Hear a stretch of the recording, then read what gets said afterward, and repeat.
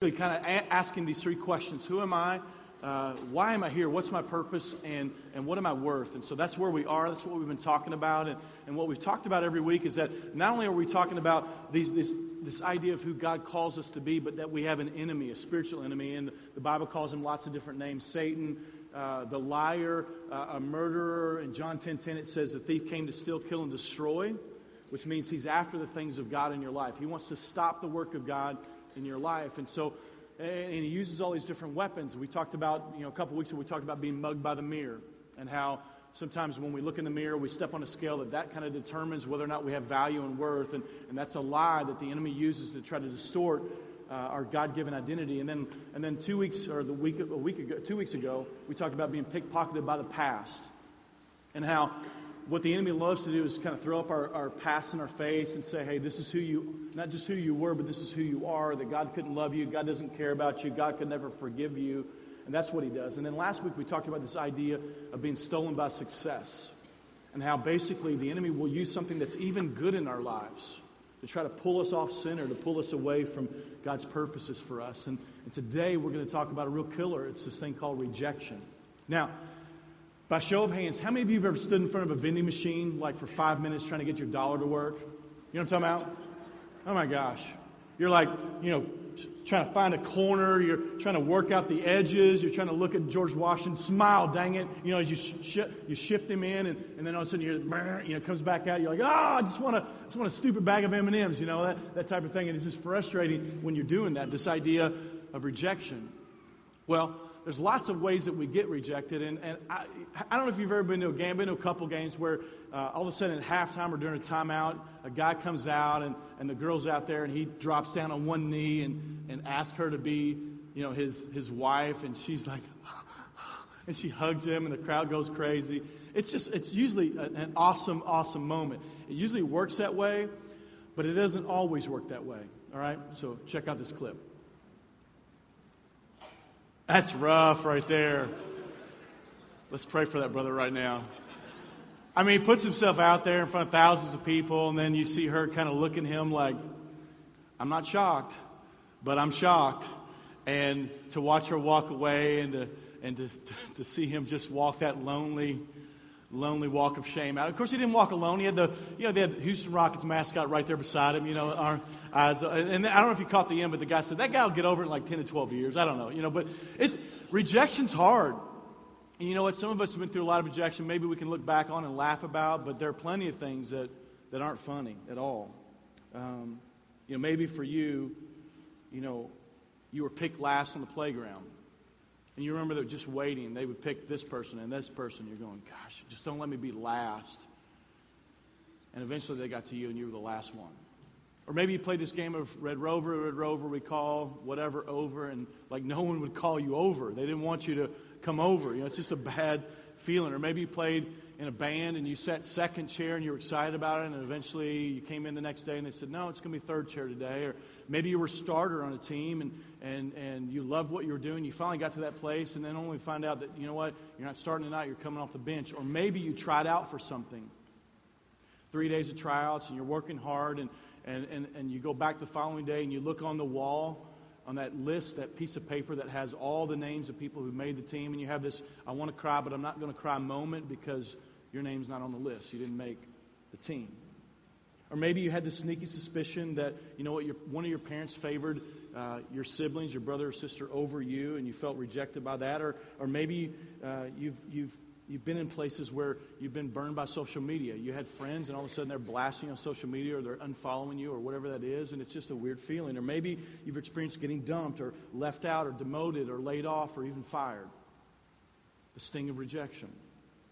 Maybe this whole rejection thing goes a lot deeper with you because you've been carrying this for maybe 20 years. For some of you, you've just been carrying this. You don't even realize it anymore. It's just who you are. Or maybe it's as fresh as this week because a spouse walked out on you. The truth is, the feeling of not being wanted is tough. It's awful. And the sting of rejection is difficult. And our identity gets wrapped up in that, and it begins to distort the very person that God created us to be. And the enemy works in that to drag us away from that person that God designed us for. because of what they did or what they didn't do or because of what they said or what they didn't say. I've had several moments in my life where I've experienced rejection, multiple times.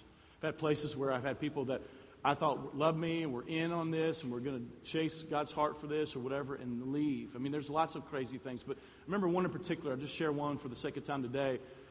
It's in 5th grade. My parents had begun arguing from 4th grade on. It was a pretty nasty divorce, but they argued. It was very violent. It was abusive. Cops called to our house. And for me, as a 5th grade boy, it was tough to kind of focus in school. I was always worried about, what might happen because I'd gotten off the bus before. My dad had been home. He wasn't supposed to be home.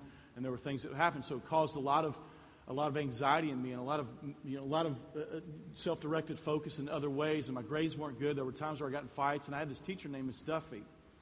And I just wasn't focused. I was struggling. I wasn't a horrible kid. I just was having a hard time. And I'd done something. Finally, I got her frustrated. And she said, Scott Hatfield, if you graduate from high school, you're going to end up in prison. That's what a 5th grade teacher told me, Miss Duffy. It's crazy to tell any 5th grade student that. And what's crazy about that is that was almost 30 years ago, and I still remember it like it was yesterday. Rejection. Christian author and leader Francis Chan wrote in his book, Crazy Love, he wrote this piece about rejection. He said, the concept of being wanted by a father was foreign to me. I felt unwanted by my dad. My mother died giving birth to me, so that maybe he saw me as the cause of her death. I'm not sure. I never carried on meaningful conversations with my dad. In fact, the only affection I remember came when I was 9 years old. He put his arm around me for like 30 seconds while we were on our way to my stepmother's funeral. Besides that, the only physical touch I experienced were the beatings I received when I disobeyed or bothered him. My goal in our relationship was not to annoy my father. I would walk around the house trying not to upset him. He died when I was 12. I cried, but almost felt relief. And the impact of that relationship affected me for years. And I think a lot of those emotions transferred to my relationship with God. For example, I tried not to annoy God with my sin or upset Him with the little problems. I had no aspirations of being wanted by God. I was just happy not being hated or hurt by Him. Take a look at that last line. I was just happy not being hated or hurt by Him.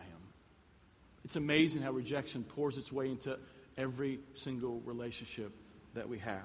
And whether that was a father or a mother or a teacher or a coach or a friend or a coworker or a child or a spouse, it leaves you in a bad place. It robs you of God's identity for you. And what happens is when rejection kind of moves into our way, what we do is we put on masks. I don't know if you realize this, but we kind of put on these different masks to kind of shield us and disguise us and even hide us from maybe who we were because we thought that who we were wasn't enough. And so we have to kind of dress up what we are, act something different because we feel like we're not enough in and of ourselves. And I want to give you some masks today that we put on because of rejection. This idea that, you know what, I'm going to protect myself. I'm going to pretend. I'm going to act like somebody else. I'm going to disguise myself. The first mask is this. We put on the party mask. When we experience rejection by something or someone, what we do is we run down the road looking for the next party or the next fix or the next drink to temporarily numb our hurt. That's where we run, a lot of us. We mask the pain with drugs and alcohol, even shallow sexual experiences. We'll run to... I've run into way too many people that run right into bed and bed after bed trying to look for someone that will value them, accept them for who they are. They kind of equate sex as acceptance. Please love me, which means have sex with me. And if you have sex with me, that means I'm valued. Even though that moves toward this idea of this really long road of shame that never makes anything better. In fact, it's like an athlete who takes cortisone shots to just keep playing. And the reality is, they can play for a little while, but the reality is, this anesthetizing the pain only leads to greater damage of your joints and bones and muscles because of what you're going through. But we put on the party mask. A mask that's similar to that mask is the clown nose mask, all right? And maybe you kind of know what I mean. We put this mask on pretending that everything's a big joke. We seek to gain acceptance from others by being the class clown, the one who never takes anything seriously, the one who always gets the big laugh, does the craziest things, they're the life of the party. Even at times it means that we'll even make fun of ourselves in order to get a laugh, to keep the attention off of ourselves, off of our pain and our hurt. Behind that mask and behind all that laughter is an aching heart. We're always trying to be funny. We can't be serious. Can't ever talk about anything of substance because we're afraid to go there. Because if we do, we know that the pain is too great. Another mask that we put on is the superhero mask. We wear this mask because we've been hurt before, we've experienced some sort of rejection, and we think, you know what, I'm never going to not be good at something again. And so we chase performance, just like what we talked about last week. We chase success, and we chase perfection. I'm going to be a superhero. I'm going to be invincible to rejection because my goal is to please everybody and to put it in everybody else's face. You know, even though this is not really who I am, I'm going to make sure everybody knows that I'm important. Another mask that we put on is a goalie's mask. I don't know if you're a hockey. We're in Kansas City. Any hockey fans here? Maverick fans? All right. I've been to one Maverick game. They were up like 4-0, and like they lost like at the very last second, like 5-4. It was just, I was like, But if you've ever been to a hockey game, you know this. The goalie, man, he's got all kinds of stuff on. He's got, you know, all kinds of padding. He's got a mask on his face, and the reason is because hockey pucks travel at over 100 miles an hour. You don't want to get hit. A lot of guys don't have their teeth anyway, but they like to keep their face, you know. And so what happens is they put this mask on, they put all this stuff, and they get in the box, and they wait. They wait for it to come. Some of us have been hurt so many times that, you know, every day we go out with padding. We go out with this mask because, you know what, it hurt too bad, and I'm going to put extra padding on. I'm going to insulate myself. I'm going to keep my distance from everybody else. I'm going to look for the zingers when they're coming. I'm going to try to bob and weave and avoid them because I don't want to feel that anymore. Hey, you're too close. I can't get close because my fear is I'm going to experience rejection. It's a self-preservation mode that we go into to protect ourselves. And what we end up doing is we put ourselves on an island. And we remove ourselves from even the best things in our lives because we're fearful of being rejected. We don't experience lasting relationships. We don't get into a life group. We don't have great relationship with our family or our spouses because of the sting of rejection is overwhelming. One last mask is the mask I call the Lone Ranger mask. And a lot of you don't know what that is, but the Lone Ranger was a TV show back in the day. It was a rogue cowboy who kind of became a sheriff who went around, solved crimes, and got the bad guys. And he typically rode along. Eventually in this show he had a sidekick named Tonto, but for the most part he did it all by himself. And the reality is that's what a lot of us do. We do life all by ourselves. Been hurt way too many times. We've been rejected. We've had things said about us. We've had things done to us. We've been neglected in places where we go, you know what? My only real choice is to go it alone. And that's what we do. We don't ask for help. We don't share the good things that are going on in our lives. We don't talk about the hard things, but that leads to worse things like abandonment, insecurity, anxiety, fear, bitterness, eventually hopelessness. That's what this mask leads us to. And the truth about God is that He didn't create us to wear a mask, to put on a bunch of pads, to build a wall, to become anything other than who God created us to be. He didn't want us to chase down things that numb the pain or move us to bad places or take us to places for a temporary fix. He moved us to a place where He said, listen, I've made you, I've created you, I sent my Son to come and die on a cross in your place for your sins so that you could know how much love and value and purpose you have to me. See, God didn't make anybody by mistake. There is no junk. Everybody's made on purpose and with purpose. And the reality is we allowed rejection to keep us from the people that God created us to be. So today I want to give you 3 just really quick points about how we overcome rejection. Because the reality is, you know what, it might be tomorrow, it might even be today that something happens and it leaves us in a bad place where this rejection cloud comes rolling in and we got to figure out how we can deal with it. The first thing is this. Number 1, it sets a tone for everything else, and it might be the most important point for you today. Here it is. Number 1 is this. Jesus understands. Jesus understands. He understands what you're going through. There were so many times as you read through the Gospels where Jesus was misunderstood, where many people, even in his hometown, didn't really get him or understand him. Even his own family at some point, while he was teaching one time in the temple, they tried to grab him and take him home because they thought he was crazy. They didn't understand him. In fact, it's where we got the words, a prophet is without honor in his hometown. Even his own family rejected him. And later on, toward the end of his ministry career, you find that he's at a table and he's breaking bread and they're having this Last Supper. And he then says, hey, the one that's dipping his hand in the bowl with me is the one that's going to betray me. And that's Judas. And then they leave that meal and they go out to this garden. And he's got 3 people. He's asked to pray for him. And he's waiting and anticipating what's going to come. And then these soldiers come from all over the place. Rome has come to enter his world. And they arrest him. And all of a sudden, the other 11 guys that he spent 3.5 years with pouring his life into leave. They take off. They're afraid. They don't want what's going to happen to Jesus to happen to them. And they bolt. And then after Jesus is arrested, he's beaten within an inch of his life, and he's standing before this crowd and with Pilate. And Pilate says, Who do you want me to free today? Jesus or Barabbas? Barabbas was a criminal. He was worthy of being in the spot that he was in. He was worthy of the punishment he was going to receive. But the reality is, on this day, they had this opportunity to give one criminal freedom. The crowd shouted, Barabbas. We want Barabbas. Can you imagine being Jesus for a second? Jesus loves the world. He knows the brokenness in the world. As John 3:16 says, for God so loved the world that he gave his one and only Son, that whosoever would believe in him should not perish but have eternal life. God did not send his Son into the world to condemn the world, but to save the world through him. He came to rescue us. And he's standing on a stage with an official. And then he says, well, what do you want us to do with Jesus? Crucify him. Crucify him. It got louder and louder and louder. The men and women he came to rescue and save were the very men and women who were saying, put him to death. Jesus understands rejection. In fact, it was predicted by the prophet Isaiah some 900 years before Jesus would ever come walking on the planet in flesh. It says this, Isaiah 53:3. It says, he was despised and rejected. Underline that. By mankind. Not by a man, but by mankind. A man of suffering and familiar with pain, like one from whom people hide their faces. He was despised, and we held him in low esteem. Jesus was despised and rejected. He understands. I love what Hebrews 4:15 says. It says this, for we do not have a high priest who is unable to empathize with our weaknesses, but we have one who has been tempted in every way, just as we are, yet did not sin. See, Jesus experienced the pain of loneliness and betrayal and rejection. If you've ever wondered if Jesus understands, this passage is clear. Jesus is able to empathize and identify with and feel with you and for you and understand. Second point, if we're ever going to get over this idea of rejection, this may be your point today, okay? We have to get over our fear of man issues and put our trust in God alone. We have to get over our fear of man issues. I don't know if you know what that means. Maybe you've never heard that term before.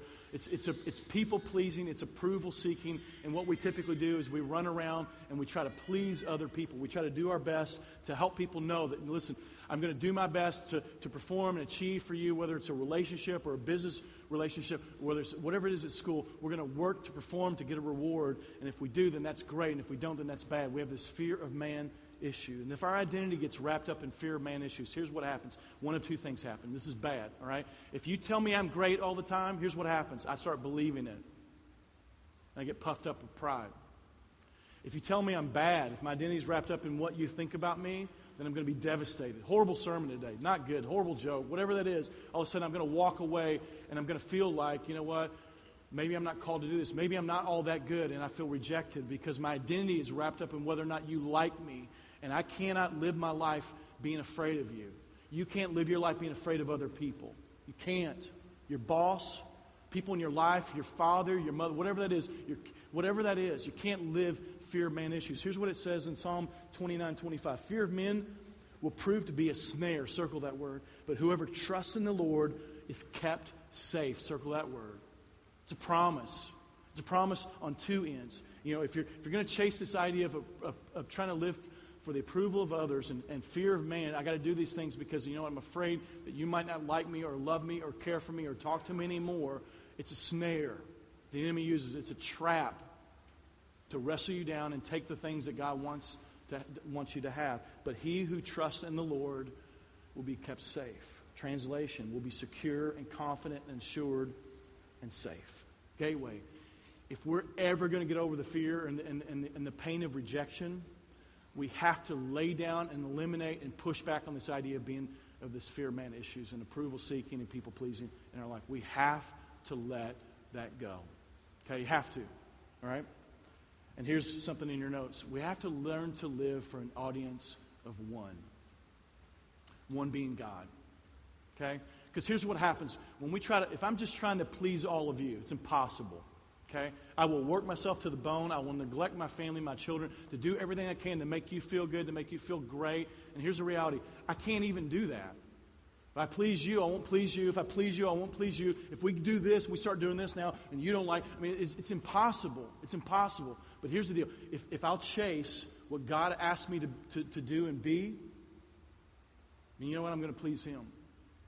I may not please you, but here's the reality. If I just go to try to please other people, I'm going to disappoint you. I'm going to disappoint others. I'm going to disappoint God because God didn't make me that way. He didn't make you that way to run around trying to have this idea that, I got to perform, I got to achieve, I got this fear of man things. God's saying, lay that down. That's not who you are. It's not who I created you to be. You don't need to be afraid of trying to please other people anymore. Number 3, Jesus wants us to give all of our rejection and our pain over to Him because He cares for us. Those first 2 set up this last point. Jesus loves you, and He wants you, and He wants me to give all of our rejection and all of our pain over to Him. Why? Because He cares for you. He cares for me. The thing that's beautifully crazy about this is this. The person that we should be striving the most to perform for, to make sure that we have His acceptance is God. And here's the deal. As we read the Scriptures and as we begin to understand who God is, here's what He says. Hey, the pressure's off. It's off. You don't have to try to do all these things for me. You don't have to. That's religion, and I'm not after that. That's empty. The reality is God says, hey, just come to me as you are. I know everything about you. Yes, I know you. Yes, I'm pursuing you. And yes, I love you. And you don't have to change a thing right now. Just come to me. It's crazy, isn't it? Yet we run around for all these other people trying to figure out how do we please them. And God's going, hey, listen, don't do that. Yet we should be kind of nervous, freaked out, maybe a little anxious about it, but we don't have to because God says, no. I know you. In fact, Romans 5:8 says that while we were still sinners, Christ died for us. That's who God is. Pressure's off. I love this. Matthew 11:28 says, come to me, all who are weary and burdened, and I will give you rest. Give you rest. You have to work toward my love. You don't have to perform for my acceptance. You don't have to worry about my rejection. You can be sealed in my love because of what Jesus, not because of what you're going to do or not do, or what you're going to say or not say, not because of what you're going to give or not give, not because of the life that you're going to have. God doesn't love some version of you like 20 years from now. He loves you as you are. Acceptance. Chosen. It's that bookmark that we give you every single week in this series. One more passage. 1 Peter 5:7. It says, cast all, circle this word, anxiety. All your anxiety. We live in a world that's very, very anxious today. I don't know if you realize it or not. Lots of anxiety. Lots of anxiety in school. Lots of anxiety in work. Lots of anxiety in going in social settings. Lots of places where there's lots and lots and lots of anxiety. And God's saying, hey, listen, give me all your anxiety. Why? Because I care for you. I want to flood you with my peace. I want to give you my comfort. I want to give you my reassurance. I want you to stand on a firm foundation knowing that, you know what? I love you. I accept you. I've chosen you. Let that dictate who you are. We don't have to be ripped off by rejection anymore. We don't have to let someone's words or actions, things that they did or didn't do, neglect or abuse, whatever that is, rule our lives and impact our present and dictate our future any longer. Lloyd Ogilvie said this. It's in your notes. Secure in God's love, I will not surrender my self-worth to the opinions and judgments of others. When I am rejected, I will not retaliate. When I am hurt, I will allow God's love to heal me. And knowing the pain of rejection, I will seek to love those who suffer from its anguish. Something beautiful about God. We don't have to worry and fight. We don't have to lay down who we are because of what other people say about us, what other people write about us, what other people blog about us, what other people say on social media about us, what our dad did or didn't do, what our mom did or didn't do, whatever. We don't have to allow that to rob us any longer of who God made us to be. Gateway, Jesus understands. If we're going to get through this idea and lay down rejection, we have to lay down this fear of man issue and seek to understand that, you know what, we can put all of our trust in who Jesus is. And that we have a God who is a Savior and a healer that we just sang about, that longs for us to give all of our rejection and all of our pain over to Him because He cares for us. Here's the deal. I'm finished. Quick sermon. You're going, man, that's the shortest sermon he's ever preached. You're right. I want to point to a couple things today, and I want to make this segue because I want you to understand it. Maybe you're brand new and you haven't seen kind of what's happened over the last couple of weeks. We've had different people come up and share identity statements. And basically, you'll kind of hear some of these in just a second where they share identity statements about who they are, about who God says that they are, about what God's done in their life, about what God's calling them to do. And in your bulletin, Melissa's going to come up in just a few minutes as well. Melissa Barwell is going to come and teach us about how we craft our own identity statement. And let me just say this. If you're kind of wondering whether or not this is a value, my hope and our desire, and even our worship programming team, have really tried to say, you know what, let's build a firm foundation for our people to stand on and be confident in. And I want to encourage you to really think about some of these things. And in your notes, again, there's a crafting your identity statement sheet that we're going to look at in just a second. But I want to encourage you to engage and hear Melissa's heart. This started long before Melissa. Joey Butler, who's our founding pastor here, began to walk this through with different people, kind of helping them understand who they are in Christ. Because here's the reality. If we don't know who we are in Christ, everything gets sideways. But when we know who we are in Christ, it allows us to stand our ground, be confident in who He is, who we are in Him, and that His promises for us, He's going to take care of all the promises that He gives us. And so the reality is Melissa's going to come in just a second. We're going to have those come and share some of their identity statements. Just listen in today. I think it'll be really encouraging. And then Melissa's going to come. So would you welcome those guys and Melissa, all right?